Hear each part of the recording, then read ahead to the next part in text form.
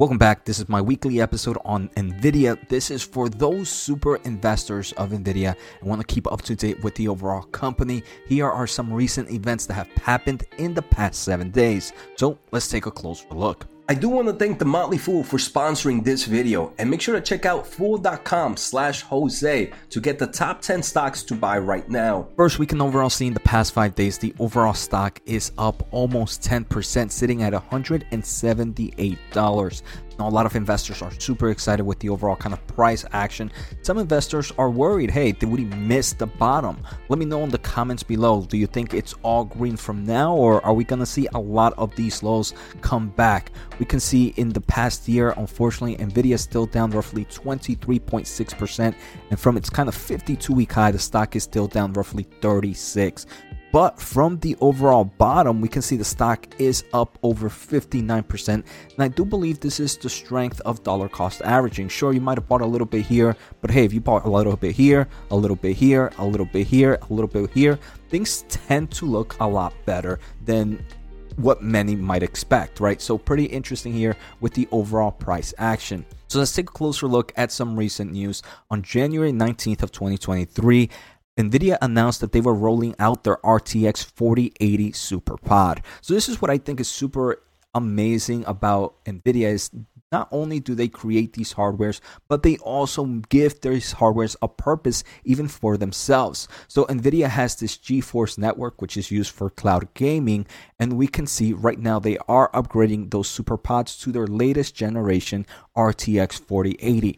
They are kind of rolling them out in certain kind of data centers in San Jose, Los Angeles, Dallas, and even in Europe. So this is for their subscription model. They have, for example, the highest performant membership tier is only $19.90 per month.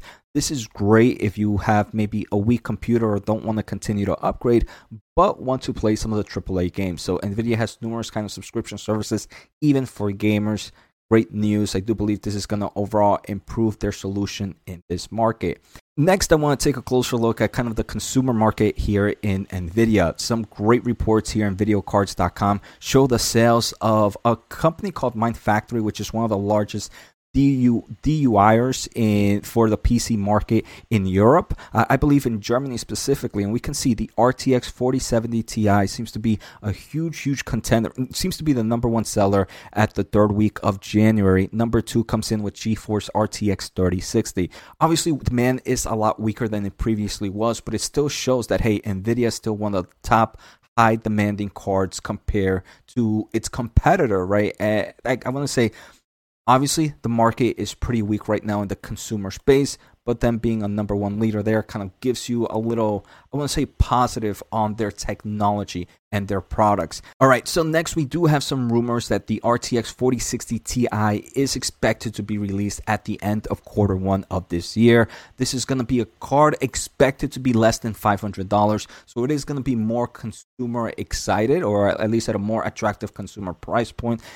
Again, I do want to say there has been a lot of backlash with the overall pricing that NVIDIA has been doing with their cards lately, but I want to say there's not too much competition in the lower tier prices either. AMD with their previous cards are also sitting in the high 1000s, in the high 100s, I mean. So it's not like they're trying to fight competition with better price points. It seems like, hey, everybody's going with that similar price point at the moment. But a card under $500 might attract a lot more consumers. I do believe we are going to hear a lot of kind of negative feedback from gamers or from some other consumer players who tend to have maybe a louder voice or just kind of explain their feelings in the internet a lot more, that, hey, these prices are still outrageous. But we'll see how the overall market reacts to it when they do release. Outside of that, let's kind of jump into the data center market. And before I take a closer look at this NVIDIA and Dell technology expansion, make sure to hit the thumbs up as it does help me grow my overall audience.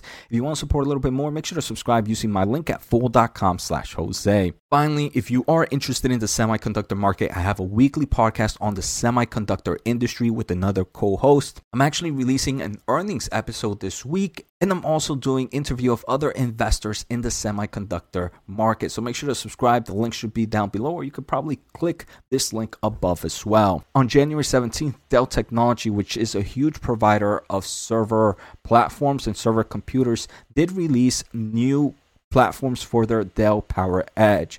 And a lot of that is being powered by NVIDIA software. So we can see NVIDIA and Dell Technologies expand AI portfolio.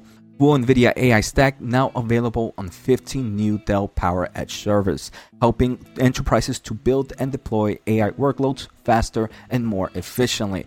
So that is, again, another great thing about NVIDIA. Not only are they hitting it with the hardware market, not only are we seeing kind of that subscription like we saw with their clouding in this market, but we are also seeing them in the software market and especially the enterprise market. Remember, in the hardware market for data centers, they have GPUs, they also have DPUs, and in the future, they're also gonna have CPUs. So great news in my opinion for the data center market. I do believe this is a segment that might not grow too much quarter over quarter, but year over year will still kind of maintain a nice growth for the overall company and a nice reason to be bullish, at least for now. Things can obviously change. So another topic I want to take a closer look at is a little bit more look on their consumer market in the gaming market. For those not familiar, NVIDIA actually produces the chip that goes on the Nintendo Switch. And that Nintendo Switch chip hasn't been upgraded too much. I do believe this is probably an old chip still on their platform, and that platform and that hardware continues to sell at an amazing pace. We can see from this overall report that Nintendo reportedly is beefing up their Switch production. That's obviously going to help NVIDIA one way or another with their system on chip revenue segment. So overall, we can see a lot of great news have happened for NVIDIA in the past 7 days. So I hope you guys are enjoying this weekly episodes. Take care, have a good day, and see you next time.